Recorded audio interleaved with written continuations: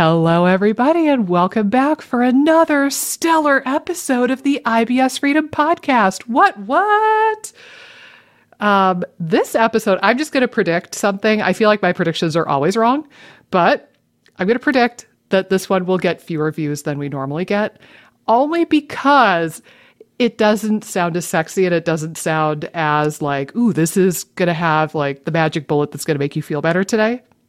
But I think this is a really important episode, not only for any practitioners who might be listening, but also for like the average bear who's listening to these episodes. So we're going to get all sorts of nerdy and sciencey with talking about how can you as an individual use research and what are the things you need to think about when reading research or praising research? Because honestly, there's a lot of BS out there and a lot of it's on PubMed. There's a lot of very bad quality science, but it is science nonetheless. And if you're not checking out the article a little bit or checking sources, you could easily be duped just because something is on PubMed and it looks super legit. So I felt like this was an important topic. That being said, do you want to lead us off perhaps, my sweet? Yeah, no, it's such an interesting topic because I don't know, even like coming out of the COVID era, like the science is like, again, everything is like the science, you know, and it's science is heavily debated and every study is going to have like flaws and like pros. So, you know, there has to be some degree of critical thinking when you're reviewing scientific literature. And I find sometimes, and you still have to have some critical ear here because everybody has bias, but I love people that can synthesize research really good and figure out, you know, this is the pros of this particular study. This is the limitations that they don't even point out within the discussion section of the study. So again, sometimes having a few people that you know that synthesize research pretty well is always helpful, and I feel like you're one of those people. So, Unexpected complo here. Yeah, Thank you. But you know, like sometimes it's interesting to listen to those people that are just ripping through research article after research article and synthesizing a bunch of information. I feel like Chris Masterjohn's kind of like that too, where he's insane. Our girl Lucy Mailing, like right, she's great with this too. Right. So it's nice to have people that you can pretty much trust that their information is going to be as unbiased and give a lot of different angles on something and show limitations because, again, nothing is perfect. And I think the other nuancy thing I will just add, too, is that, you know, every study, too, could show this thing is beneficial for IBS, and it might be that that's true. A majority of people do really well on it, but you might not too. So you as an individual might not fit that exact pattern. Yeah, that's a really good point.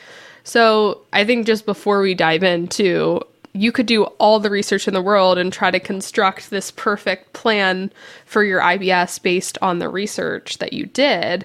And on paper, that looks really good, but it still might not be the best thing for you or the thing that you're going to respond best to. So research is a really good starting point, and it could give you different things to consider. And probably if you're doing a number of things, you're going to find something that works based on research. But, you know, there might be a few things that typically work well for people with IBS that don't work well for you. And that's okay. It's not something necessarily to throw in the towel over. It's okay to get frustrated a little bit, but just keep trying different things. You might be surprised what works. And there might be something totally not in the research that's going to help you, like my client that plays the guitar every day, and that's the thing that she finds helps the most with managing her symptoms. And it's like, there's no study showing that playing guitar helps with IBS. So I'm so glad you started with that, because actually I was going to say I want to zoom way out. That was going to be my first big takeaway, is that the beautiful thing about science is that it's never done. Right. Humans will have interesting questions about the world for the rest of our existence. If our species survives all of the shit we're doing to this planet and we survive another, couple thousand years, we will continue to have mysteries and questions and interesting debates, and nothing is definitive. Nothing is concrete, yes, no. And that's the beauty and the frustration of science. Because I know, again, going back to like OCD-ish stuff and anxiety, like you want the concrete, you want the certainty, you want the proof. But I feel like part of being a good scientist is knowing that there is no such thing as 100% concrete proof. So that to start off with. But just because we don't have research on something right now doesn't mean that it doesn't work. And that also doesn't mean that it won't be researched down the road. Like, I'm just going to throw out a random thing. Just because we don't have research stating that Lactobacillus plantarum is beneficial for fungal toenails, that doesn't mean it's not. Right? Like, if you have had an experience where you took that probiotic and then miraculously your fungal toenails cleared up, you might have just discovered something that nobody else has thought about or nobody else has thought to research. That doesn't make your experience invalid, and it doesn't even make the hypothesis invalid. It's just maybe we're at a point in human research where we have yet to not only ask that question, but have like a scientist ask the question and then receive funding. Do you guys know how hard it is to get funding for research? Oh my God, it is bonkers. My husband was in research for a little bit in grad school. My mom is in research administration for like her career. It's wild, the hoops you have to jump through and like who gets funded and who does not. So even if a scientist has thought to ask the question, whether or not they receive funding is a whole different matter, and then that dictates whether the research gets done. Then once the research is done, they have to get published, and that's a whole nother thing because there's a lot of research that's conducted and it just never makes it into the big journals for various reasons, probably some of which are political. I know, do you know Kelly Brogan? The psychiatrist. Yeah, like the functional psychiatrist.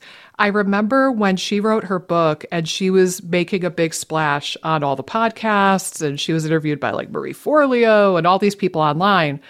I remember one of her talking points that she brought up over and over again in these interviews was that, when she was trained as a psychiatrist, as an MD, she just was told that SSRIs work the certain way and they're X amount effective. And they show you the research showing that SSRIs are effective. And she just, went with that. But when she actually researched it, she found that there was an equal number of research papers showing that SSRIs are no more effective than placebo. But very, very few of those research articles actually got published. Yeah. Versus, I think it was 100% or nearly 100% of the articles showing a benefit of SSRIs over placebo, like all of those got published. Right. I wonder why. Well, and this is something I didn't realize until, I don't know, like maybe 5 or 10 years ago. I remember Alex Vasquez, who's a big functional medicine guy, he spoke on this. And he pointed out, he's like, you don't realize how much like politics, if you want to call it that, and money is involved with research. So he was saying, for example, if you want to get your article published, say in JAMA, not picking on JAMA, I'm just going to pick like a big name. If you want to get your thing published in JAMA, but you're showing that PPIs are dangerous or PPIs are ineffective, the likelihood of getting published is very low because what happens is JAMA and these research, what do you call them? Not papers, journals. The journals make the most money off of pharmaceutical companies buying up a ton of their journals and then distributing them to doctors. So as an example, if Amy here conducted a study saying that rifaximin is the cure for literally all of human ailments and it's the best thing on planet Earth, I mean, that seems up your alley, right? Obviously. Oh, yeah, totally. If you conducted that research, the people who make rifaximin would then go to the journal and say, hey, can we please purchase 500,000 copies of JAMA? Because we really want everybody to know about this.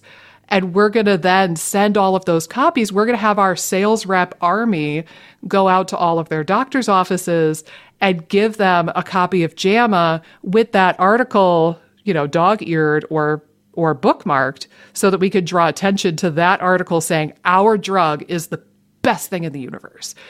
That's where the journals make the majority of their money. And so they know that they're going to get more opportunities like that if the research is favorable for pharmaceuticals. So it is what it is. But this is turning into very Bummerville conspiracy theory stuff. I want to keep it more practical than this, but I guess I just want to say, just because research has yet to come into existence or is not yet published, that doesn't mean that a hypothesis is invalid, because realistically, some things just will never make it to publication based on the current system we have. And this is what we're dealing with. Yeah. And I like that we're acknowledging this too, because, it is helpful to go down to see what the conflict of interests are within a specific piece of research, and understand who is delivering you. The research article could make a big difference in terms of what the research is showing. Yep. So just acknowledging that that's there, and that doesn't mean all research is biased and all research is political, but you do need to pay attention to that when you're analyzing the quality of the evidence within the article or the research. So it's just something to keep in mind. It doesn't mean like, oh my God, there's so much, flawed science everywhere. It's more just keep a little bit of a what do you call it? A bull shark radar up. Yeah, I call it, bull shirt.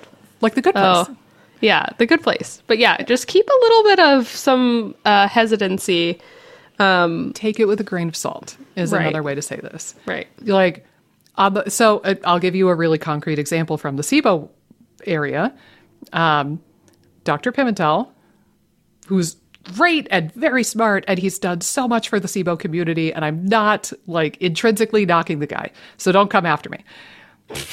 He works for the company, or he gets some funding from the company that makes rifaximin. So it's really not surprising that a lot of his messaging is rifaximin this, rifaximin this, rifaximin this, and his research tends to be heavily focused on rifaximin. And this is maybe getting slightly more tinfoil hatty.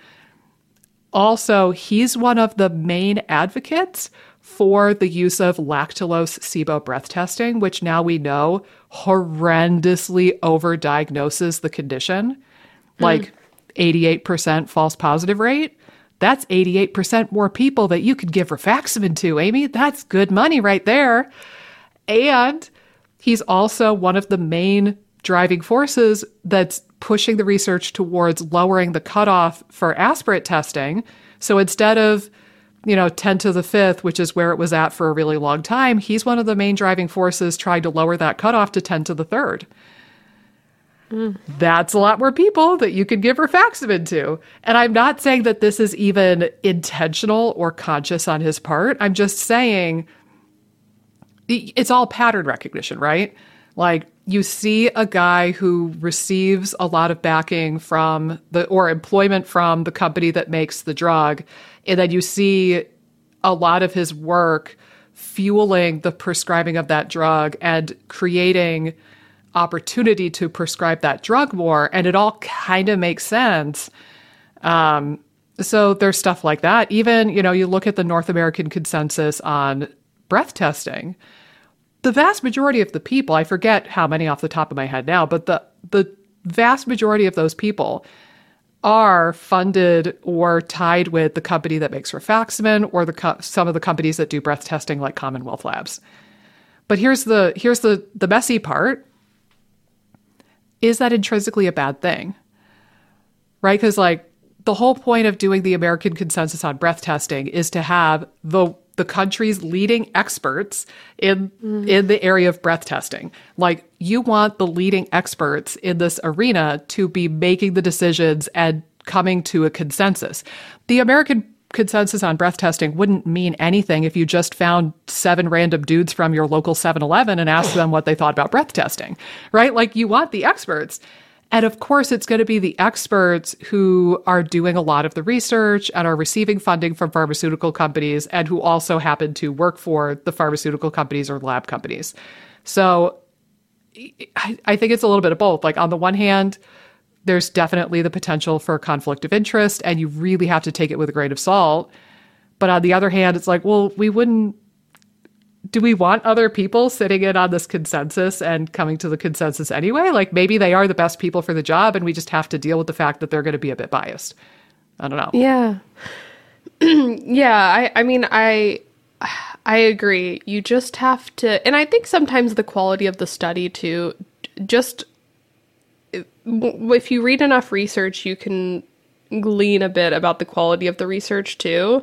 And you can start to see, where could have some errors lied and things like that. But yeah, it's so important to be aware of the conflicts of interest and take whatever research is being done by someone with a conflict of interest, maybe again with a grain of salt. You could still maybe glean some information from it and test out the hypothesis within yourself if it's like low risk or something. Again, you always have to just assess different things. One other thing I do want to talk about before we jump into the research too is it goes back to this idea that, there's so many questions that we haven't really totally sussed out in the research, and we probably never will suss out all the questions we have. Science is not finished. It goes along with that idea. But as a provider, there are situations too where we can glean, I have a lot of people responding really well to this thing. And we might be able to theoretically say, well, it's probably helping with this. Well, and we know how this works. We can basically use our understanding of biological systems and that kind of thing to help guide the work that we do with our clients. And that is still super valuable. So you'll have some people coming at the other extreme saying, I want all evidence-based things. And, evidence-based supported by research might be different than evidence-based supported by, theory and kind of understanding how digestion in the body works and understanding, what might work specifically for you or what has worked in the past. I mean, I think that there's still a lot of value in anecdotal evidence as well.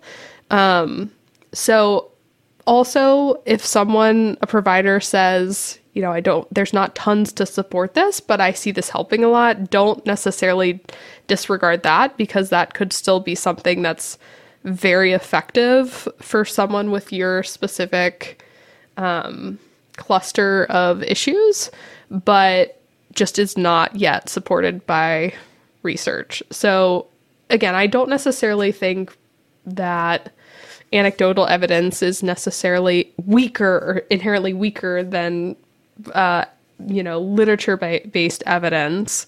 It's just different. Yeah, it's just different. That's a good way to put it. But I did want to throw that out there because, again, sometimes I'll have clients that are very much, do you have research articles on this particular thing? I'm like, no, but I just see this helping for constipation or whatever it is. Same thing with, again, the lady that I was describing where it's like guitar helps her more than anything. And, in theory, guitar brings her joy, which could affect her vagus. Like you could construct a hypothesis of why that's helping and get more evidence through working with more people that, things that bring people joy are probably going to help with their digestion. But again, there's so many different things you could study just with that question that you're never going to have exactly the situation probably where you're going to have a randomized controlled trial of people playing the guitar and measuring how it's affecting. Guitar and a real guitar. Right. Yeah. Well, and that actually accidentally made me stumble on another point I wanted to point out. So remember, Amy, when we were in school, I think most healthcare professions have to have at least a little 1-unit class on appraising research and using research. Mm-hmm. And they always show us the same pyramid, right? Where it's like up at the tippity top, the pinnacle of research and evidence. The tippy top, where we don't have a lot of them, but they're the highest quality. That would be the systematic review and meta-analysis.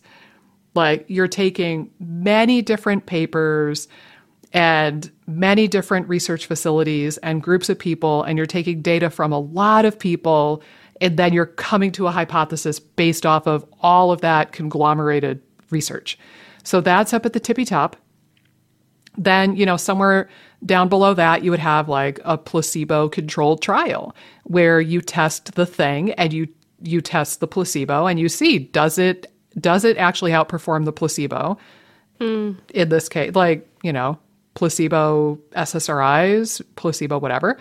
Then below that would be human clinical research that doesn't have a placebo control, right? So like we gave a group of 30 people with IBS GOS and we watched to see what would happen, but there was no placebo.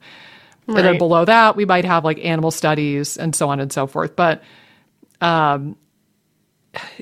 it's not even to say, I mean, what they teach us in school and they'll say on the internet is that the stuff at the tip top is the best of the best of the best. And that's what you should hold with the most regard.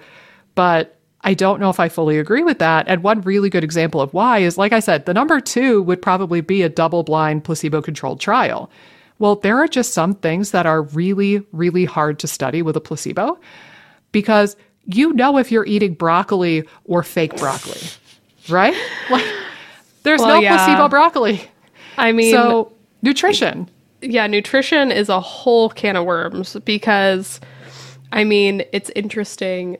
Even something like saturated fat, and again, for some people, this is so nuanced. For some people, again, having a high saturated fat diet is probably not great. But when you're looking at people who eat more saturated fat, and this was maybe like back when fat was really promoted as being bad. So like in the landscape, people that are eating a bunch of higher fat foods probably are going to be less interested in their health. So they probably are going to be not moving as much. And again, this is stereotyping to some degree. In generalizing the selection bias. Right. So you're having people, and these are more in like correlation-based studies that you'll see, or like correlation-based things where they say, oh man, the people that ate a lot higher saturated fat had way more heart disease or way more these diseases, but there's so many confounding variables. Like, again, just the landscape of the culture they live in that are really affecting the actual correlation that's happening. So nutrition in general is just, it's a super hard area to study. And again, like, it is interesting, just, again, whatever you think of Weston A. Price, but that whole group where they just went and looked at different cultures and what they ate. And again, what they sort of found from anecdotal, just like observing type evidence, is that people ate a bunch of different stuff, and most of the time they didn't have disease. If they were eating primarily whole foods, they could be eating wildly different percentage macros and wildly different things. Like the whale Inuit blubber versus practically vegan versus practically carnivore. Right. But they were all like fairly free of disease. So it's it's crazy. There's so many factors that you can't really assess. Yeah.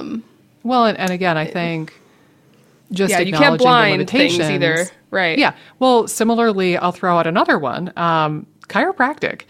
It's really hard. I mean, they try. There is such a thing as sham chiropractic studies, but it's really hard to do a sham version of chiropractic or like a placebo version of chiropractic. Because So what are you going to do? Like the chiropractor, like if I as a chiropractor palpate your neck and I assess that C5 is out of place, do I then make the conscious decision to adjust C7 instead of C5? Right. Right? Like, am I going to intentionally move a bone out of place and leave the other one alone just for the sake of a sham? Like, that just seems intrinsically not good. Like, that's potentially harming the person. So just realistically, there are some modalities and some treatments like nutrition that are just really, really hard to study in a placebo-based controlled trial kind of situation. But again, it's if we view research from the model of how a lot of us are taught in school, here's the pyramid, the best stuff is at the top, the good stuff is in the middle, the nobody really cares about it stuff is down at the bottom, and we need to focus most of our effort on the stuff at the tip top, we're potentially leaving out a lot of good quality evidence. And I think you're right. Clinical evidence is still evidence. And honestly, I think that it might even be more important because then it kind of gives you some space for not only the science, but the art of helping people. Yeah, it is really funny that you're talking about this. Because there's some dietitians that I actually really like on social media, but I do disagree, and I don't want to name names, but I disagree sometimes with some of their posts where I specifically remember one dietitian posting a bunch of different things that could potentially help the gut, and they're saying which ones are evidence-based and which ones aren't. So they're eliminating these things that I'm like, well, that could, I've seen that be really effective for a lot of people. Are you just eliminating that as an option because there's no concrete evidence? Again, I do think that there's a limitation for how to use research, and some people are very dogmatic about they won't use certain things unless it is supported by a lot of evidence. And I will say some people their hands might be tied if they do work for a practice or something and they need or a hospital. They require a degree of proof from an evidence-based source. But that's a good point. Sorry to interrupt, but that's a really good point. So I have a friend who's a psychiatrist, and he's very integratively minded, but he practices in like a community health clinic. It's a very, allopathic, conventional kind of model of psychiatry. And he's told me before that their clinic or their system or whatever, if he wants to recommend an herb or a supplement, he has to include the link to the PubMed research article in the notes. And it has to be a human-based trial. It can't be like an animal study or a petri dish study. It has to be a good quality, like medium to large scale study where they looked at that intervention in human beings for that exact purpose. So if I'm going to make something up. If he wanted to recommend ashwagandha to a patient with schizophrenia, he would literally have to provide a link to an article showing that ashwagandha helped people with schizophrenia. So that's such a good point that I wasn't going to stumble on, but I'm glad you mentioned it. Like the people who work for clinic systems or hospital systems or universities or teaching hospitals, like that's going to be potentially a group of people who come off as not as open-minded because their hands are quite literally tied. Again, some people just are dogmatic and they kind of get their head up their butt about this stuff too. So there's also room for that conversation. Well, and this is also just something to think about too, where you have some people that are very behind the research. And that is, I think they say it takes about 17 years for research to get into textbooks. I mean, hopefully it's speeding up now. I'd hope so. Just pray. with technology and, the internet and things like that. But yeah, I mean, sometimes too, people just aren't as hip to the research as well, or, they're waiting around till something has more evidence from a research standpoint. or they have a reason to not acknowledge something. Like, again, I'm gonna throw this poor guy under the bus. I don't want this to turn into the anti-Pimentel episode here, but one that drives me absolutely bonkers with him is that he continually goes on webinars and does interviews where he keeps perpetuating this model of, well, you already have too much bacteria, so therefore you can't take probiotics because the probiotics just add more bacteria and that's going to make SIBO worse. There is zero good quality evidence that happens. We could talk about the D-lactic acidosis study from like 2016 or so another day. There were some holes in that research, in my opinion, but that has virtually never been proven. And there are so many studies showing that probiotic supplementation helps increase eradication rates with SIBO compared to placebo, to a point where there was, I think it was either 2019 or 2020, there was a meta-analysis on the use of probiotics for SIBO specifically. And still to this day, as of, I listened to a webinar of his a couple months ago, still to this day, Dr. Pimentel says probiotics do not help SIBO. They'll make SIBO worse. You can't take probiotics. Are you out of your damn mind? My words, not his. Oh my God, it's going to add bacteria on top of bacteria and make SIBO worse. And that is literally the complete opposite of what the research says. And again, like, we don't know the guy. And I'm not going to pretend I do. But, on the one hand, maybe he doesn't know about that evidence. I personally find that hard to believe based on his accolades and how big he is in the SIBO community. Or again, like tinfoil hat going on again, is it because his interests lie in prescribing rifaximin and not necessarily in the use of very cheap, hardly funded probiotic supplements? Right. I don't know. I mean, I'm going to get so much crap in the comments of this episode. I can see it now. That would be so terrible. But honestly, like, again, it's pattern recognition, people. You see one thing that makes you suspicious and you're like, oh, okay. And then you see another thing and you're like, And then you see a third thing and you're like, And after a while, you'd be a fool not to pick up on this stuff. But let's get off of poor Dr. Pimentel, as that lady once called him in a seminar years back. I wanted to share, I'm going to put a bee in our bonnet for a moment. Can I just say that systematic reviews and meta-analyses are not always all they're cracked up to be? You can let it rip. I'm here for it. Thank you. Amy gives me permission, people, so we're going to go there. So this is a really great example of this. I stumbled on this paper when I was working on SIBO Hero, my healthcare practitioner course. And I was kind of excited to come across this study. I thought, ooh, what a juicy sounding thing. I can't wait to include this in my course. And it is titled Methane Positive SIBO in Inflammatory Bowel Disease and Irritable Bowel Syndrome, a Systematic Review and Meta-Analysis. This is from May of 2021, so it's still relatively fresh. And I was like, ooh, boy. And I remember one of their takeaways was that methane SIBO, or let's just call it EMO and be done with that. They said that EMO is actually, no. Hold on. I'm going to rewind. I'm still going to call it methane SIBO because that's what they said in the article. And this does change things. They said methane SIBO was far more prominent in ulcerative colitis patients than Crohn's disease patients. And I believe, if I remember correctly, they said that methane SIBO was more prominent in IBD than even in IBS.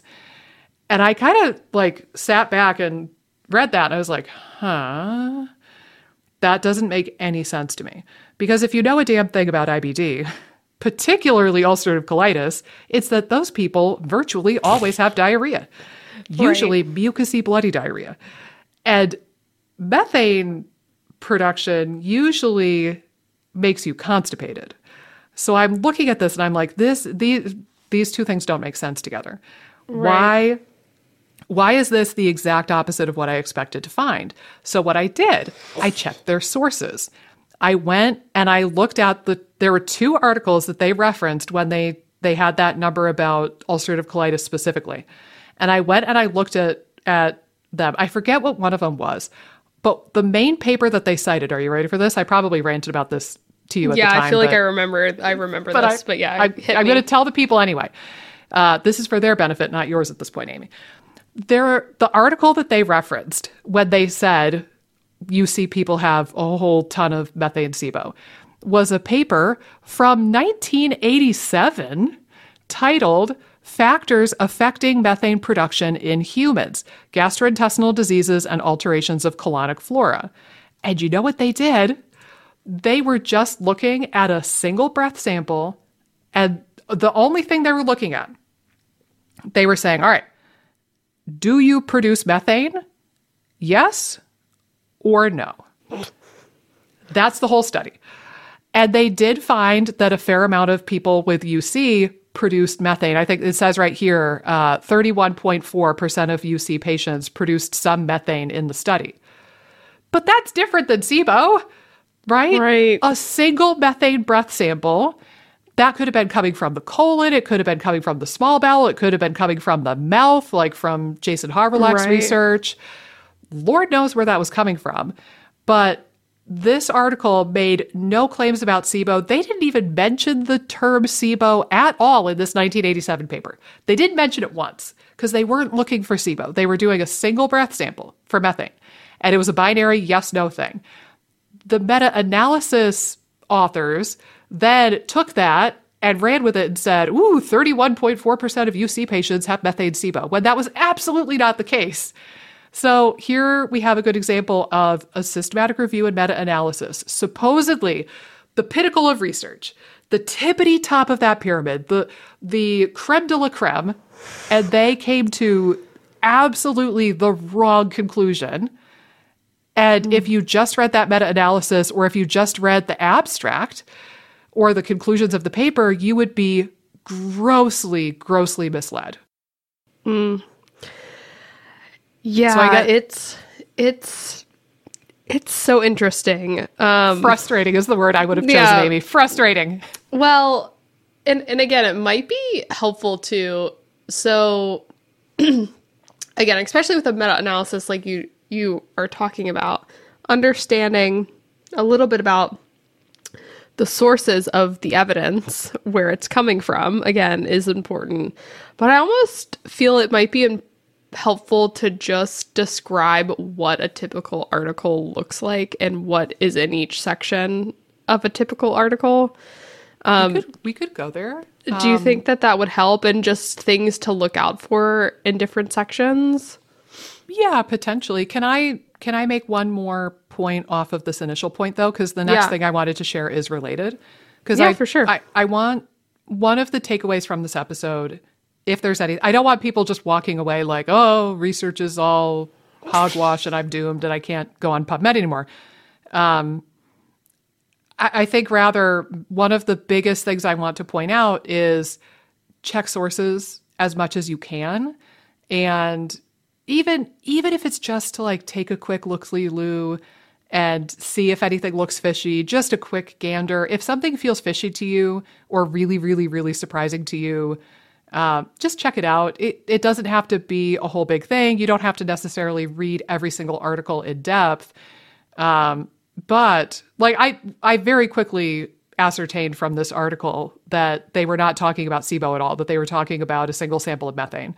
So I could have deduced that pretty quickly from looking at this old article. But another great example, this also sprawls out into the general internet and like blogs and YouTube videos and stuff of that nature. So another good example, when I was working on Banish the Burn, which is a medium-sized course about GERD and gastritis that is part of the FODMAP Freedom suite of stuff, I was researching, supplements and diets and any sort of new research on GERD and gastritis. And I went to one resource that I think is usually pretty decent. It's selfhacked.com. I don't know if you're familiar with that, but I'll generally check like them, maybe Examine, Lucy Mailing, Chris Masterjohn. There's a handful of resources that I'll kind of check out to see, has this person talked about this before? And maybe they could save me a little bit of the work. Or, I can follow their references and learn about stuff. And so there's this article on Self-Hacked's website called Gastritis, parentheses, chronic, atrophic, or acute, and parentheses, colon, treatment, and diet. And overall, it's pretty darn good. I'm not going to knock it intrinsically. But here's an interesting one. Under dietary interventions, they have a section for the Mediterranean diet, and they say, the Mediterranean diet has shown some promise in reducing gastric acid production. In a study of 130 patients with gastritis, 38 of which were diagnosed with reflux gastritis, eating a Mediterranean diet led to a decrease in stomach pH, an increase in stomach acidity, and a decrease in gastric symptoms and heartburn. In the same study, the Mediterranean diet, with the addition of acidic foods, actually improved outcomes. The author suggested that a more acidic diet could suppress the production and release of stomach acid, thereby indirectly protecting the stomach lining. Now here's the wild thing. I clicked on the reference for that. And it's an article on PubMed 2018 titled, New Food Approaches to Reduce and/or Eliminate Increased Gastric Acidity Related to Gastroesophageal Pathologies. If you want to check it out, the PubMed ID is 297-29504. You want to know what they concluded, Amy? None of that. Not even a little bit. I don't know what drugs this person was on when they wrote that blog on the Self-Hacked website, which again, usually I'm a fan. But I read it a couple years ago now, but I'll paraphrase. What they did, they took these people with GERD, and they had them do the Mediterranean diet, and that was kind of like the baseline washout diet that they chose for the study. So the people did 2 weeks of the Mediterranean diet, no changes in symptoms, none. Then it Go off. Oh my God, it girl. boggles my mind. So 2 weeks of the Mediterranean diet, not a single iota change in their symptoms. Then they did the Mediterranean diet with the intentional addition of lemon juice and tomatoes to acidic foods. Their symptoms got worse. They got worse, which is no surprise to anybody who's ever had reflux. Like the acidic foods generally make you feel worse. Then they went back to the washout diet, which was the Mediterranean diet, and they did indeed feel better, but they only felt better to a point that they returned to baseline.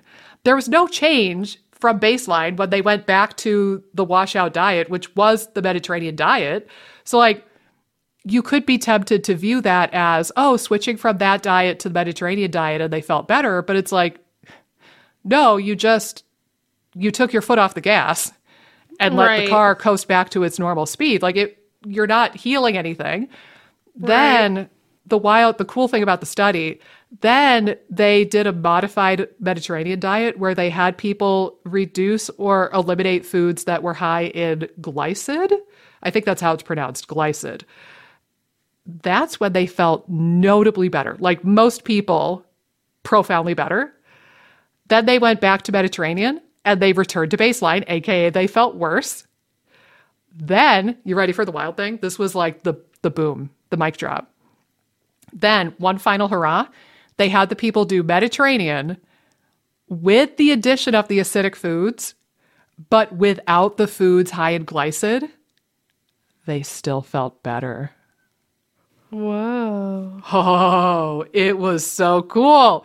So their conclusion was that it was this glycid stuff that matters, not the acid necessarily. It triggers symptoms a little bit, but it's not a root cause. And the Mediterranean diet was just used as the baseline, the base diet for all of their other interventions. But again, this resource that is usually pretty darn good. And that particular article, I'll just throw out here. Let's do a little call to authority. This Jasmine Foster person has a BS in biology, at least, and medically reviewed by this guy who has a MD degree. Again, conclusions and statements drawn from an article that in no way, shape, or form drew those conclusions or showed that in the research. So again, that's the headlines that are so wild, out there. I don't know. I can't think of one off the top of my head, but it's all like the sensational articles. I can think of one. Think of one. A glass of red wine a night is just as good as going to the gym, new research shows. Right. No, it's not. Don't fool yourself. My mom, who I love dearly, but it can be a silly goose sometimes. My mom was sipping on her red wine and saying, "Oh, the news told me this is just as good as going to the gym." And I was like, "Ma, no, please, it's not. I assure you it's not." I think it keeps us in a state of bliss, feeling like we're basically pumping iron when we're sipping on a glass of wine. You could have the wine for other reasons. That's the right, thing. exactly. Like, I can agree. enjoy your wine. I'm not going to be the meanie pie who takes away your wine. I'm just saying, don't fool yourself into thinking that you're shredding it at the gym when you in no way are doing that. Right. But you're right. I think the things that get attention, especially from news outlets and magazines and get publicized heavily, are the really sensational, like, shock factor things. Remember, I mentioned briefly, that D-lactic acidosis yogurt study and how crazy that was in the SIBO space. Like, oh man, every took the day wind in the out SIBO of the sails groups. of anyone that ever wanted to take a probiotic. Oh my God, everybody lost their damn minds and was sharing it left and right. And I think I was the only person at the time who read the actual research study and was like, like there was some really neat, like on the one hand, it was well designed up until a certain point. But one of the big beefs I had was they never retested the people for SIBO. Yeah. So anyway, again, we could do a whole episode on D-lactic acidosis at some point. It's probably overdue, honestly. But, that was a good example of an article, and it had a really sexy title.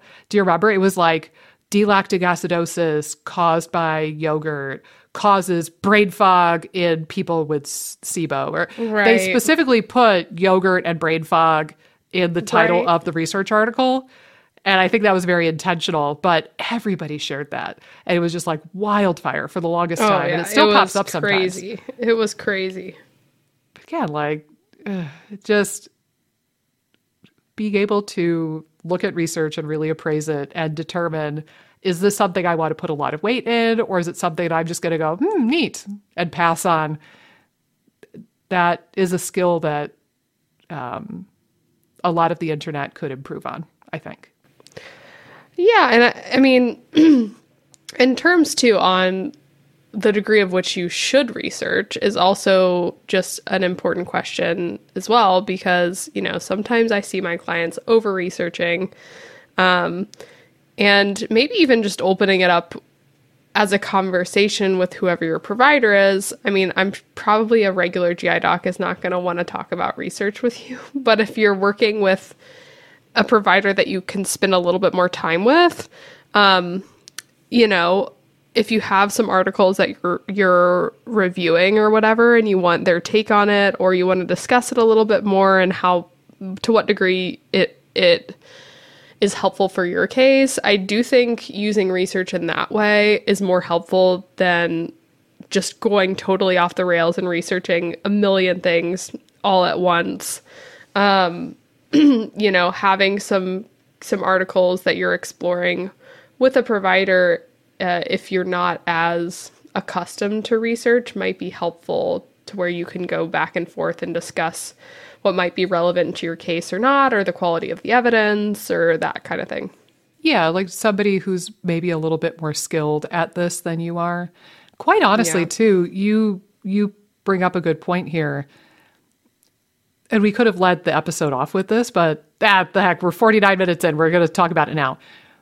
The question of whether or not you as an individual should be on PubMed and researching all of this is such a good thing to ponder. And I don't think there's a clear yes or no out there, but I do find that there are a lot of people I've worked with who are very well educated in the sense that they spend so much time reading articles and journals and blogs and listening to podcasts like ours and YouTube videos like mine and listening to webinars with Dr. Pimentel and Seebecker.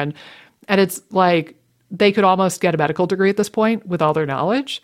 And we've talked about this so many times, right? You're taking away from your real life. Assuming that you don't do this for a living and your goal in life is not to work with SIBO patients, all of that time and effort and energy that you're putting into reading all this and researching the heck out of it, you're robbing other areas of your life of those same hours, right? So you could spend an hour on PubMed or an hour at the pool with your kids. You could spend an hour on, listening to Dr. Pimentel's new SIBO webinar, or you could spend that hour laying out in your backyard and getting some sunshine and getting a little bit of a tan. Which are you going to choose? So that's a real conversation. Honestly, a lot of the time, when I kind of sense that about people when they first start working with me, like they're the person who's down the PubMed rabbit hole all the time, I will often tell them, why don't you give that to me? Like, Right. Let me take that burden from you. And I'm going to put it in my pocket right over here. And I'm going to carry that for you while we're working together. You don't need to be stressed out with hours and hours on PubMed. And it's not to say, just believe me because I'm right about 100% of everything.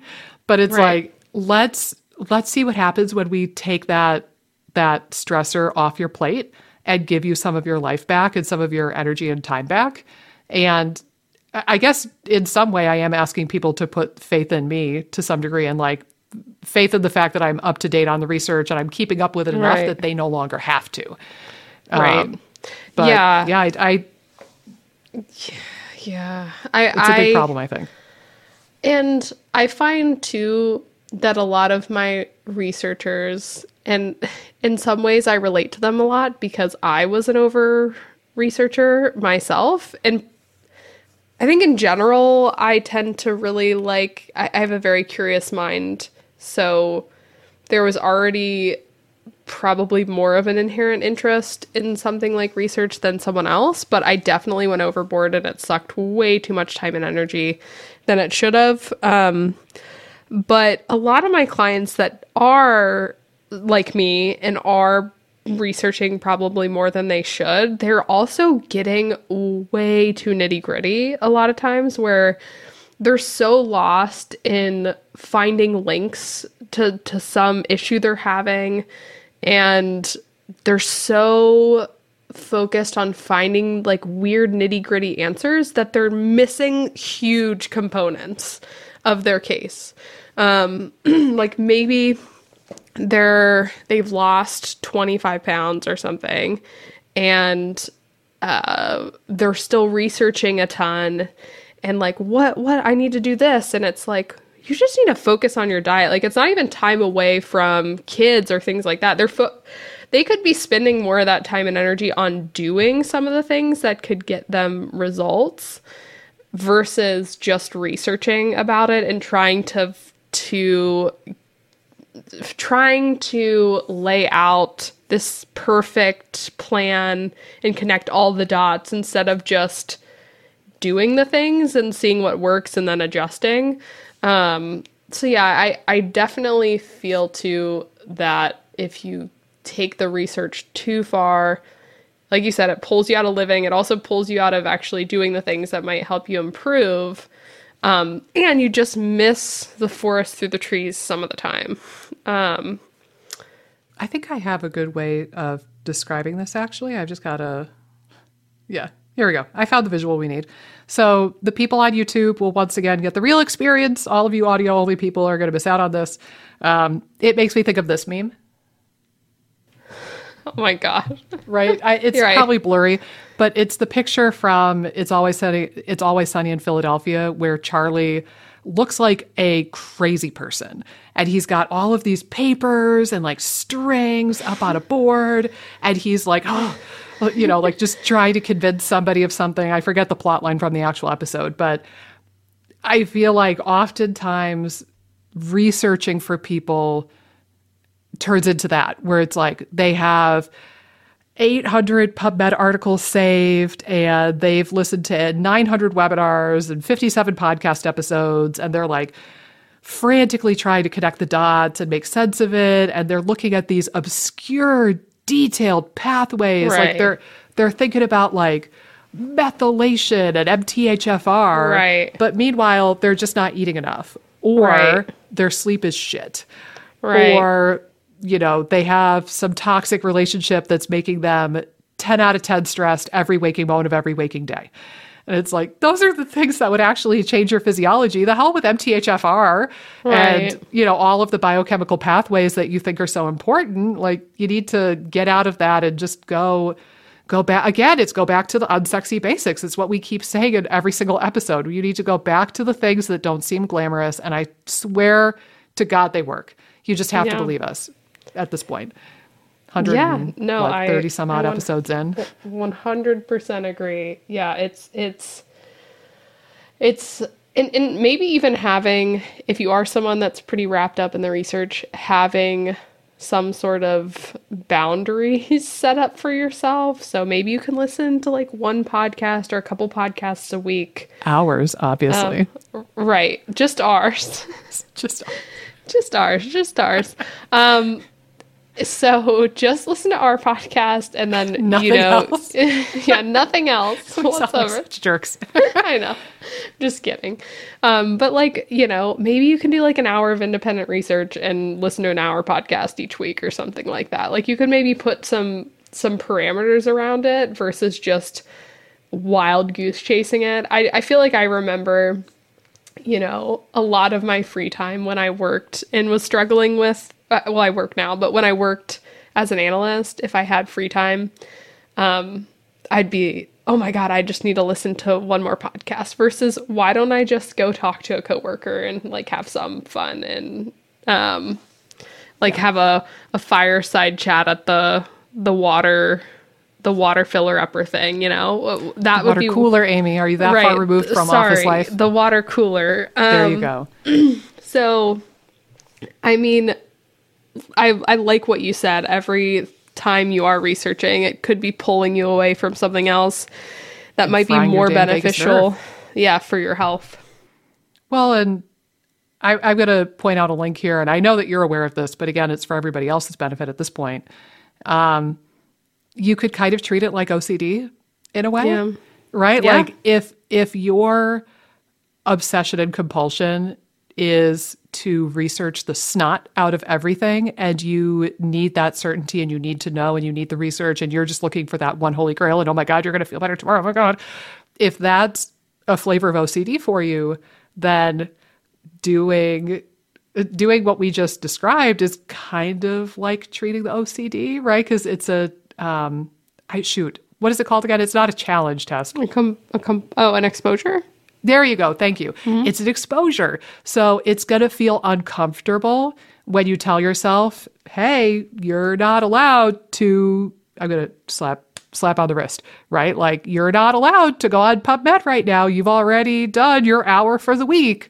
That's going to feel uncomfortable. And you're going to feel like, but I need to research more. I don't know the things yet. But that's okay. You will get more comfortable with that the more you practice it. You're doing exposure therapy for a very OCD-ish thing. Yeah, it's almost a good litmus test too. The degree of which you're uncomfortable taking a bit of a break or reducing the amount of research that you're doing is probably a good litmus test as to if you have a disordered sort of relationship to the amount of research that you do. Yeah. So no, if hearing this right now, you're like, okay, I'll just stop today. That's fine. Good idea, guys. You probably don't have a lot of OCD-ish stuff. Right. But if you're feeling kind of panicky at the thought of not researching as much, then that is, I agree. I think that's kind of an indicator that you've got some OCD-ish stuff going on with that. Mm-hmm. I had one more thing I wanted to share. I know this is kind of discombobulated at this rate, but Can I say one more thing about the OCD thing? I swear to God, yeah. I get more comments about our OCD episode. I don't know if you have before, and maybe it's because I was the one with the OCD, but I swear to God, I've had probably 7 or 8 clients be like, whoa, I listened to that episode and it's definitely me. Okay, I yeah. got off a call today with a client who was doing Jenna's master classes and really, really enjoying them. But yeah, I think it's a really good episode. If you haven't listened to any of the OCD, I think they're episode 104 and 105. That sounds correct. I intentionally named it sneakily to trick people into watching it. It's titled something like "You Might Have This and Not Know It." Totally try to bait you into that one. Right. But yeah, I think it's really common with the people we work with. It's very pervasive. It's like, to me, there's, whether you labeled, whether it's like OCD or anxiety, it's all on some sort of spectrum, and there can be disorder, whether it's whether you kind of consider it more anxiety or OCD. If you're still just experiencing that urgency and that discomfort if you're not doing something, whether you call it a coping skill or a compulsion, it's still the same thing that's going on. Right. Yeah. I think that's a valid point. But I think a lot of our clientele seem to identify more as anxious than like having OCD. Well, they probably have heard the term anxiety and been diagnosed with it so much more. Right. And then, frankly, before your struggle with OCD, I always just pictured OCD as the person who washes their hands a million times. Right. I never really realized that the behaviors I was seeing in patients and students was actually OCD, not just run-of-the-mill anxiety. Right. So it was a huge eye-opener for me. Thank you, Cece, in a way, because it was that little bugger that made you all OCD'd out of your mind and got you down this rabbit hole. So thank you, Cece. I saw your Facebook post, Cece, who's 11 months old as of the filming of this. And we're also filming this on my 10th wedding anniversary. So today is a celebratory big day. Yeah. That's awesome. Yeah. Happy anniversary. Yes. Happy anniversary to Mixmaster Mike and I, who's probably listening to this right now and dying a little bit of embarrassment. He's not as extroverted as I am. But anyway, I had one more thing to share, and then I know you probably have to skedaddle soon. I wanted to put a plug in also for the methodology of the research in the sense of, I alluded to this with the pyramid thing. Human research where they have a human ingest the thing, like the probiotic or the herb, and then we're comparing that with a placebo, like that's pretty high level stuff. Also, ingesting the herb and not comparing it with the placebo, that's still very valuable research.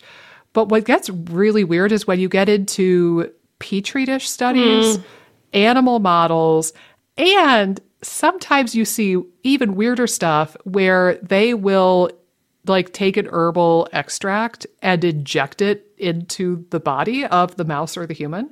And I want to put a plug in. If you see a research article where they are injecting like a ginseng extract into a mouse or a human, that is very likely to have no bearing on real human physiology. I don't know why that sort of research is even done, to be quite honest with you, because that's not how these things work.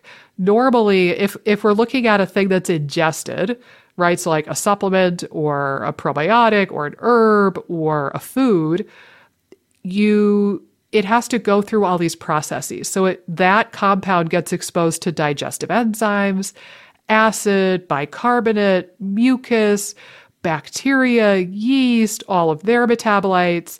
And a lot of compounds that we take medicinally don't actually do anything in the human body on their own. Rather, you ingest the molecule, let's say berberine, for example. You ingest berberine, and then your gut bacteria transforms that molecule into a different molecule. And then that's the thing that actually gets absorbed by your body, makes it into your bloodstream, and does all the cool stuff. Right. So it's a completely different world if you take berberine and you inject it into the body, or if you take berberine and you like sprinkle it on a Petri dish. Right. Because like the berberine molecule normally would never make it to your cells. Right. It's a different molecule. And the same thing goes for a lot of herbs that we use. especially things that are really high in like beta-glucans like mushrooms and polysaccharides like astragalus. A lot of these herbs are getting transformed by your microbiome and perhaps by your liver. So we're not really measuring the active component of it when we just put it on a petri dish and see what happens. Yeah, this is really important, I think. You know who points out a really interesting study along these lines is the Hack Your Gut guy. How come can't think of his name? Yeah, Dave Mayo, I think. Dave Mayo. Right? Okay. Dave Mayo. He wrote an article. I wish I could find it or link to it. I feel like there's no way I'm going to be able to find it now. But he was talking about how he gets frustrated by some of the gluten studies because they're just doing that. They're kind of taking gluten, putting it on the cell, and there's so much interaction in the body that gluten does that's going to be different than just like swirling it in a petri dish with your cells. And his big argument is that one of the biggest thing is that you don't have the microbiome. So there's certain microbes that actually help you break down and degrade gluten. Mm-hmm. And his argument was that a lot of people that have more gluten issues might be low in that particular microbe. And that is leading to, so he wasn't arguing that there isn't some people that have issues with gluten, but just that some of these studies that are saying, it's like inherently inflammatory. Look at what it does in the petri dish. Yeah, it's shoddy research. Right. So he, again, was just arguing that, which is a really interesting and important point. What happens physiologically in the body is going to be way different than you just throwing gluten on some cells in a petri dish. Well, honestly, to kind of round it out by throwing a popular test under the bus, this is the major issue I have with MRT, like LEAP testing. The basic, and I'm going to totally butcher it, but we're cramped for time here at the end. Basically, they take a blood sample and they isolate some of your white blood cells, and then they expose those white blood cells to a food antigen like gluten or soy or corn. And then they pass it through a filter, which basically, if the cell puffs up and gets bigger, it won't be able to pass through the filter as readily. So they're basically fishing for, did the cell puff up and get bigger or did it not? And if the cell puffed up and got bigger, they deem that as a reaction against the food. And if it didn't puff up and get huge and it was able to pass through the filter, then they say that you're not reactive to that food. And it's like, well, first of all, that's not necessarily how the immune system always works. Like, you can have an immune reaction that has nothing to do with the size of the cell. You could just squirt out a bunch of cytokines and stuff, and that doesn't necessarily change the size of the cell. But also, that's not how digestion works. You normally, like gluten, you would chew it and break it down mechanically. Then it gets exposed to salivary amylase in your mouth. Then it goes down the tube and gets exposed to a ton of acid. Then it gets exposed to bicarbonate and bile and pancreatic enzymes. Then the brush border enzymes. Then the microbiome, the mucus. Then the part of the immune system that sees that food antigen is the dendritic cell, which they don't float around in the blood, just by the way. Like, they're looking at neutrophils and lymphocytes and stuff. But the dendritic cells put their little arms into the gut and they're sampling these food antigens, and then they are relaying a complex message to the rest of the immune system, telling them if they need to react or not. So taking white blood cells out of your blood, putting them in a machine or a petri dish, and then exposing them to raw food antigens that are not digested and not exposed to the microbiome is the dumbest thing I've ever heard. But lots of people like this test. I'm going to get shit for that. I know you've got to go, though. So at the risk of ending this one awkwardly and abruptly, what's the cartoon? That's all, folks. Oh, my God. Put a bump.